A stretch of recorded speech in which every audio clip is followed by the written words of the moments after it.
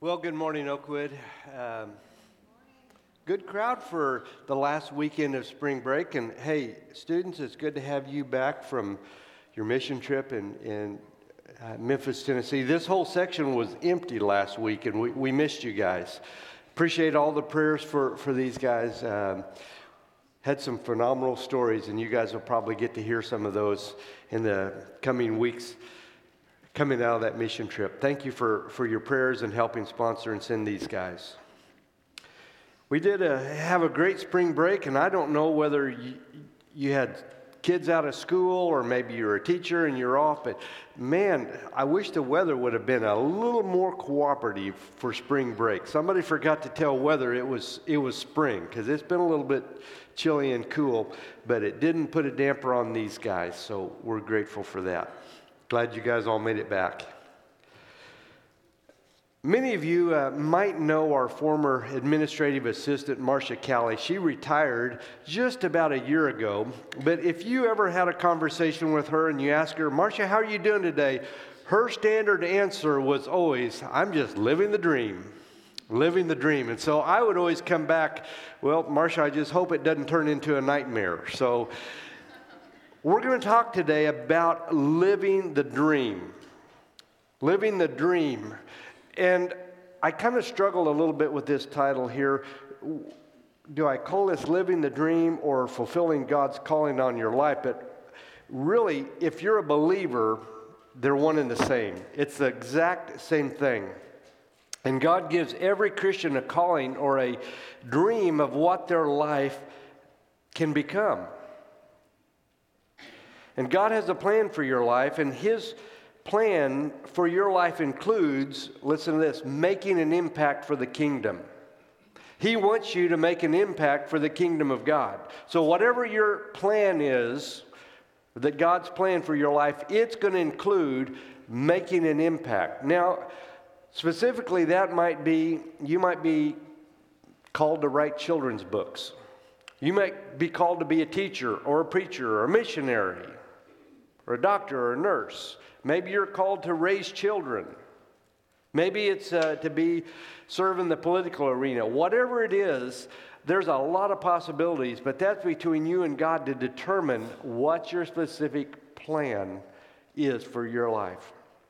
You know, I've never met a believer when they come to the end of their life and all is said and done think, you know, it really didn't matter if I made an impact for the kingdom. It really doesn't matter if I made a difference or not.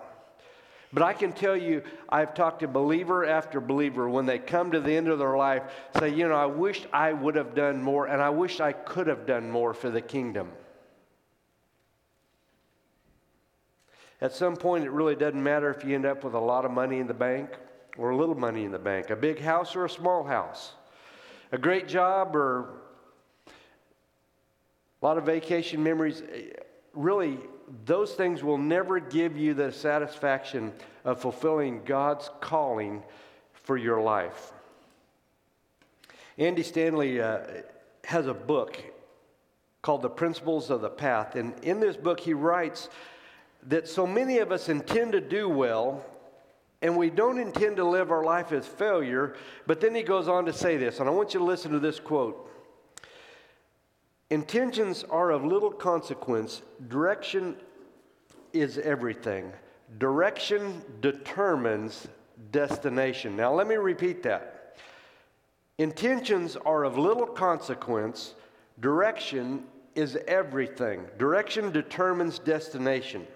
So living the dream or living out God's calling your life is really one and the same thing. And I want to look at some principles today found in a passage of Scripture that you might have read before and just kind of skimmed over, and it really didn't grab your attention. But if you have your Bibles, turn with me to Isaiah chapter 50, and right in the middle of that chapter, we are going to look at a few verses here, beginning with verse 4. And I think there's some principles in here that will kind of help us shape God's calling for our life. Let's begin reading with verse 4. The sovereign Lord has given me a well-instructed tongue to know the word that sustains the weary. He wakens me morning by morning, wakens my ear to listen like one being instructed. The sovereign Lord has opened my ears. I have not been rebellious. I have not turned away. I have offered my back to those who beat me, my cheeks to those who pull out my beard. I did not hide my face from mocking and spitting, because the sovereign Lord helps me. I will not be disgraced. Therefore I have set my face like a flint, and I know I will not be put to shame. Now, there are 5 principles in this passage here that I believe will help us kind of figure out God's calling for our life and what it entails. The first one is that we need to pursue God daily. Pursue God daily. Read again with me in verse 4, at the last part of that. He wakens me morning by morning, wakens my ear to listen like one being instructed. You know, one of the best things that you can do to help fulfill God's plan for your life is to daily get into the Word and spend some time in prayer. To daily get into fellowship with God. Now, whatever works for you, whether that's morning or night. I know if you got small kids, maybe you think, gosh, mornings are so hectic and I'm getting them to school. Maybe that's not the best time. Maybe the better time for you is in the evening. Maybe it's over your lunch break. I used to think that it always had to be in the morning. For me, I seem to enjoy spending time with God before I go to bed at night and be thinking about God right before I go to sleep. And it gives you a great peace. Whatever works for you, make it a daily habit of spending some time with God. My brother, when he was in boot camp, the only time that he said he could find any time to spend with God was after lights were out in the barrack, and he could go into the bathroom and take the little New Testament that they had given him and a little flashlight, and he could read his Bible in the bathroom. So whatever works for you, make that a daily habit of spending some time with God. But we make a lot of excuses for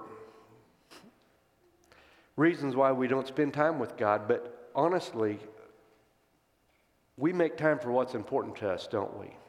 If it's important to us, we will make time for it. About 2 weeks ago, I got sent to Murray State College in Tishomingo. Anybody here from Tishomingo? Nobody. Anybody here been to Tishomingo before? A very few of you. Okay, I had never been to Tishomingo in my life either. You know, never. I'd lived in Oklahoma a long time. Never had a reason or a purpose to go to Tishomingo. Didn't even know exactly where it was, but I looked it up. And thank goodness on our phones we have navigation. Drove me right to the gym. Well, after the ball game, I decided I'm going to take a different route home, okay? So I got out my map out of the glove box, and I thought, I don't need to take all these winding roads. I'm going to go straight and go through Ada and go up through Seminole that way, and again on I-40, that'll be a direct shot. Well, somewhere between Tishomingo and Ada, I entered the twilight zone. No cell service, and I ended up on the wrong road. So if you have no cell service, you get no navigational help either. And I'm thinking in my mind, this is a really bad place for a referee. If I would have a flat tire or a car would break down right here somewhere, and I don't know exactly where I'm at. Now, Tishomingo, that's a whole different world down there. I thought, if something happens to me, I may never be found again. I may disappear. My family may never see me again. Well, fortunately, I got back on the right road and ended up getting home that night. But living out God's will is the same way. The scripture says He's going to guide you every step of the way. Now, a navigator will take you every step of the way and get you the most direct route, but you can choose to go your own way, can't you? You can choose to ignore it. And if you choose to go off on your own like I did, hey, good luck. You may or may not have a a safe trip. You may or may not make it to your destination. But if you make it a daily habit to spend time with God and to surrender your life daily to Him, you'll be amazed at the difference in your life. You're going to have a smoother path in life, and you're probably going to get where you want to go ultimately a lot quicker. We have a great example of Jonah in the Bible. You know, God said, hey, I want you to go to Nineveh and preach. What Jonah said, I don't want to go to Nineveh. I don't even like those people. Why would I want to go preach and save those people? I don't want to go there. So I'm going to go my own path. Well, you know the story. He got swallowed up by a whale, spent 3 days in the stomach, got vomited out onto dry land. Now, that could have all been avoided. He ended up going to Nineveh anyway, but he took a 3-day detour. Think how much smoother Jonah's life would have been during that 3 days if he had just followed God's plan for his life. Second principle I want us to see here is we need to get serious about obedience. Get serious about obedience. Obedience is one of those scary words, especially if you are somehow or another entangled in a life of disobedience right now. There's a big question we have to settle when it comes to obedience or disobedience, and that is, who's going to be the boss of my life? Now, parents, you guys have probably, if you've got more than one child, have probably at some point in time heard some squabbling going on and heard something like this: you're not my boss, you don't get to tell me what to do. Well, growing up in a preacher's home, it wasn't any different. My girls argued like that. Guess what? I still hear that from the granddaughters. One time I remember, though, my daughters were arguing, you don't get to be the boss of me. You don't get to tell me what to do. Only Dad's the boss of me. And I thought, that's right. The other daughter said, oh, yeah? Well, Jesus is the boss of me. Well, okay, so Jesus kind of trumps Dad every time, right? I mean, how do you argue with that? But the real question is, who's going to be your boss? Who are you going to listen to? Who are you going to obey? Who are you going to follow? Amen to that. Amen to that. That's what we need to do. We need to follow Jesus. And if we decide that we want to follow our own desires and be our own boss, well, good luck with that. But listen to what Isaiah said in verse 5. The sovereign Lord has opened my ears, and I have not been rebellious. I have not turned away. You see, fulfilling God's call in your life is not only possible if you're willing to surrender everything to follow His plan for your life rather than your plan. Now, maybe you're thinking, gosh, I've got so many things in my life that are messed up right now. My life is just full of disobedience. I don't even know where to start. I've got a problem with lust. My finances are out of control. I yell at my wife. I yell at my children. I'm a slacker at my job. I drink too much. I eat like a pig. Sometimes I don't use my seatbelt when I drive, and I don't always use my turn signals. I don't even know. My life's just a mess. Where do I even start? You start with settling this issue of who's going to be the boss. You have to surrender yourself completely to Jesus and surrender your will for His will. And when you settle this issue of who's going to be the boss, you're going to find that you're soon able to take control of these other areas of your life as well. And then you'll be able to say like Isaiah, the sovereign Lord has spoken and I have listened. That means obedience. So we need to get serious about obedience. Third principle here is that we need to be willing to suffer. We talked a little bit about that last week, didn't we? And you might be thinking, now wait a minute. I can be okay with the obedience, but this whole suffering thing, I really don't think that's one of my goals in life is to suffer. Well, here's how that works. You can either strive to have an easy life or a great life. But either way, that's going to be your choice. But whichever choice you choose, you're going to endure some storms of life. You're going to have pain and heartbreak and some disappointments. But if you choose to have a great life, that great life is following God's plan for your life, living the life of your dream, you're probably going to have a lot more smooth days than you do stormy days. Suffering, though, is a price of greatness. I don't think you can point to anyone who's achieved greatness who hasn't paid the price. They haven't suffered. They did what it takes. They played through pain. Apostle Peter wrote, "So then, since Christ suffered physical pain, you must arm yourself with the same attitude that he had and be ready to suffer too." You get that? We've got to be ready to suffer too. Now, when we follow God, I would like to say that you're not going to suffer. But that's not exactly what the Scripture tells us, is it, friends? If we choose to follow God and pursue God, guess what? You're going to suffer. It's part of the price that we pay to follow Christ.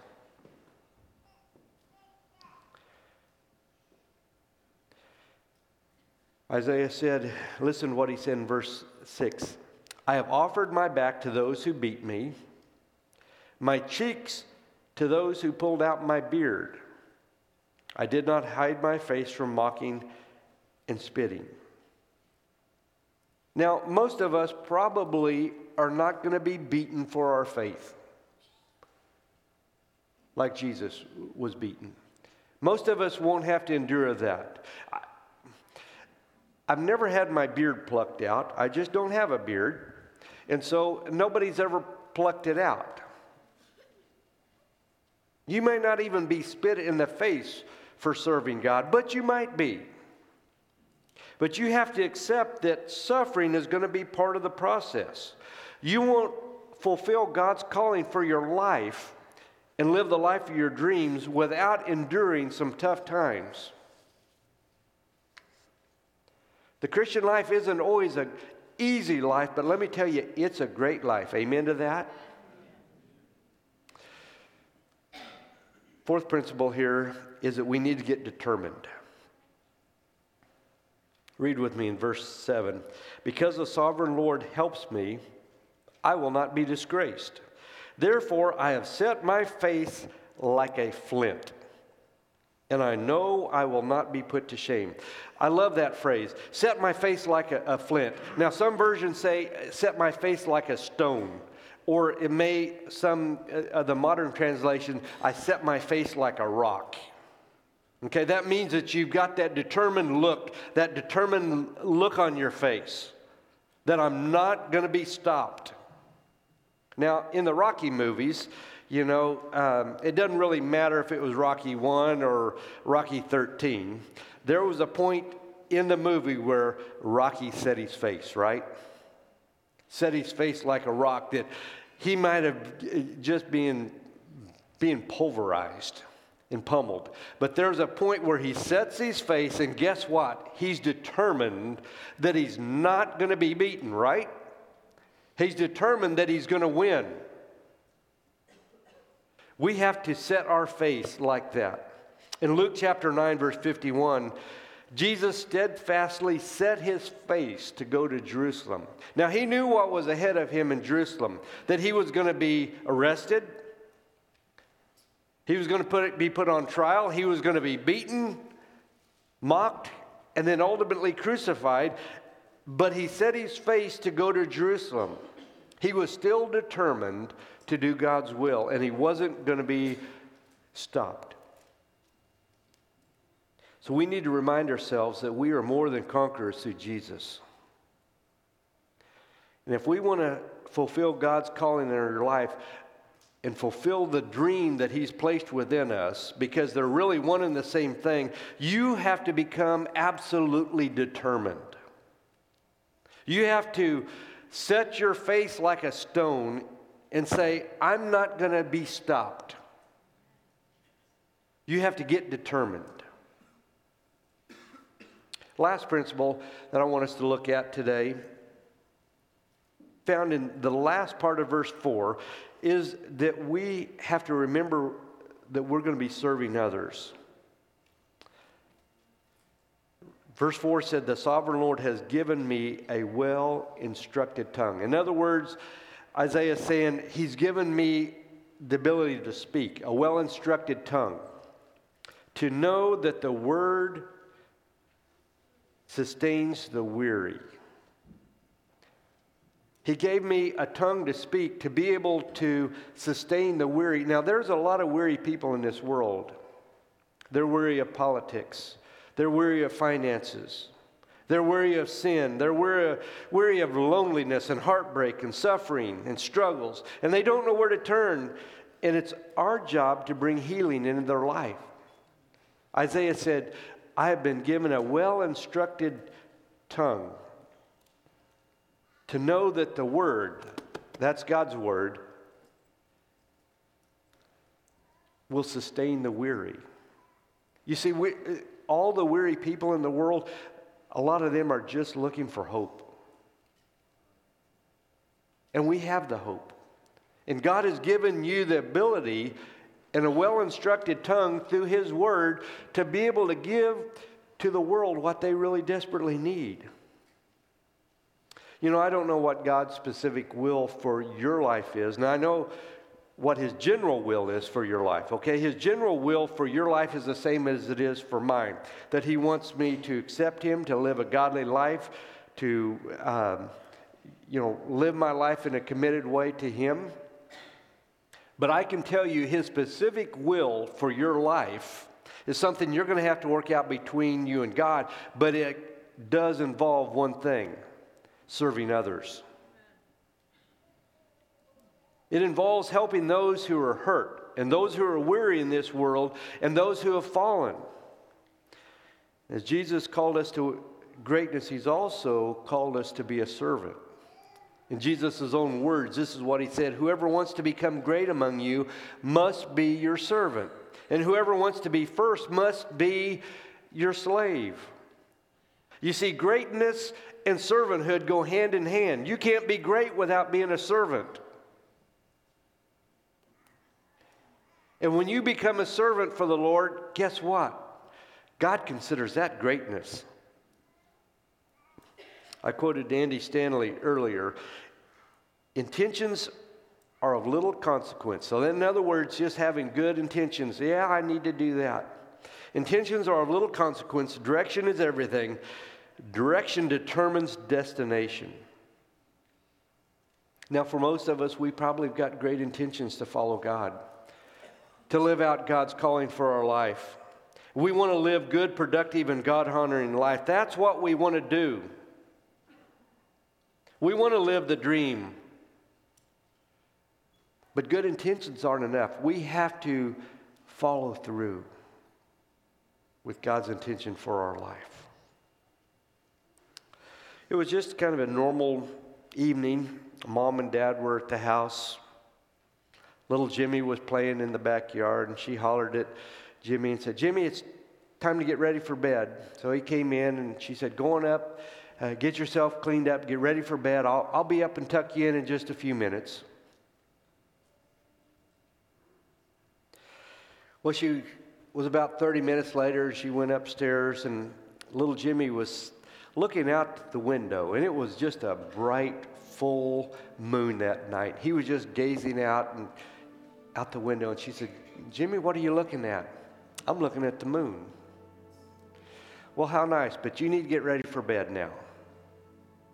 She was tucking him in, and he said, "Mom, one of these days I'm going to walk on the moon." She goes, "I'm sure you will, honey, but it's time for you to go to sleep now." A dream was planted that night in little Jimmy's heart and mind. Almost was taken away from him because he was nearly killed in a motorcycle accident that broke almost every bone in his body. But 32 years after that dream was given to him, looking out that night, little Jimmy, James Irwin, become one of only 12 people to have walked on the moon. God gave him a dream that night, and it became a calling. He had some setbacks along the way, but he fulfilled God's calling and God's dream. I don't know what God has in store for you, but he has a calling for you. And when you discover what that is, it will become your dream. And living out your dream and fulfilling God's calling in your life becomes one and the same. Do you understand that? And you need to be determined to fulfill that no matter what. Not let anything or anyone discourage you to stop you from accomplishing God's plan for your life.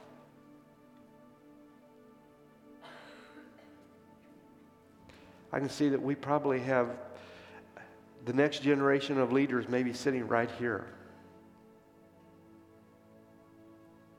I can see that we have servants, people that are ready to step up and teach children in our children's department or work with youth or any number of things that God might be calling you to do.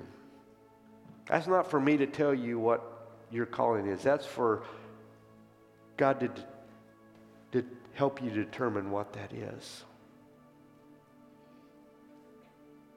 May not be an easy calling, but when we serve God, it's always a great calling.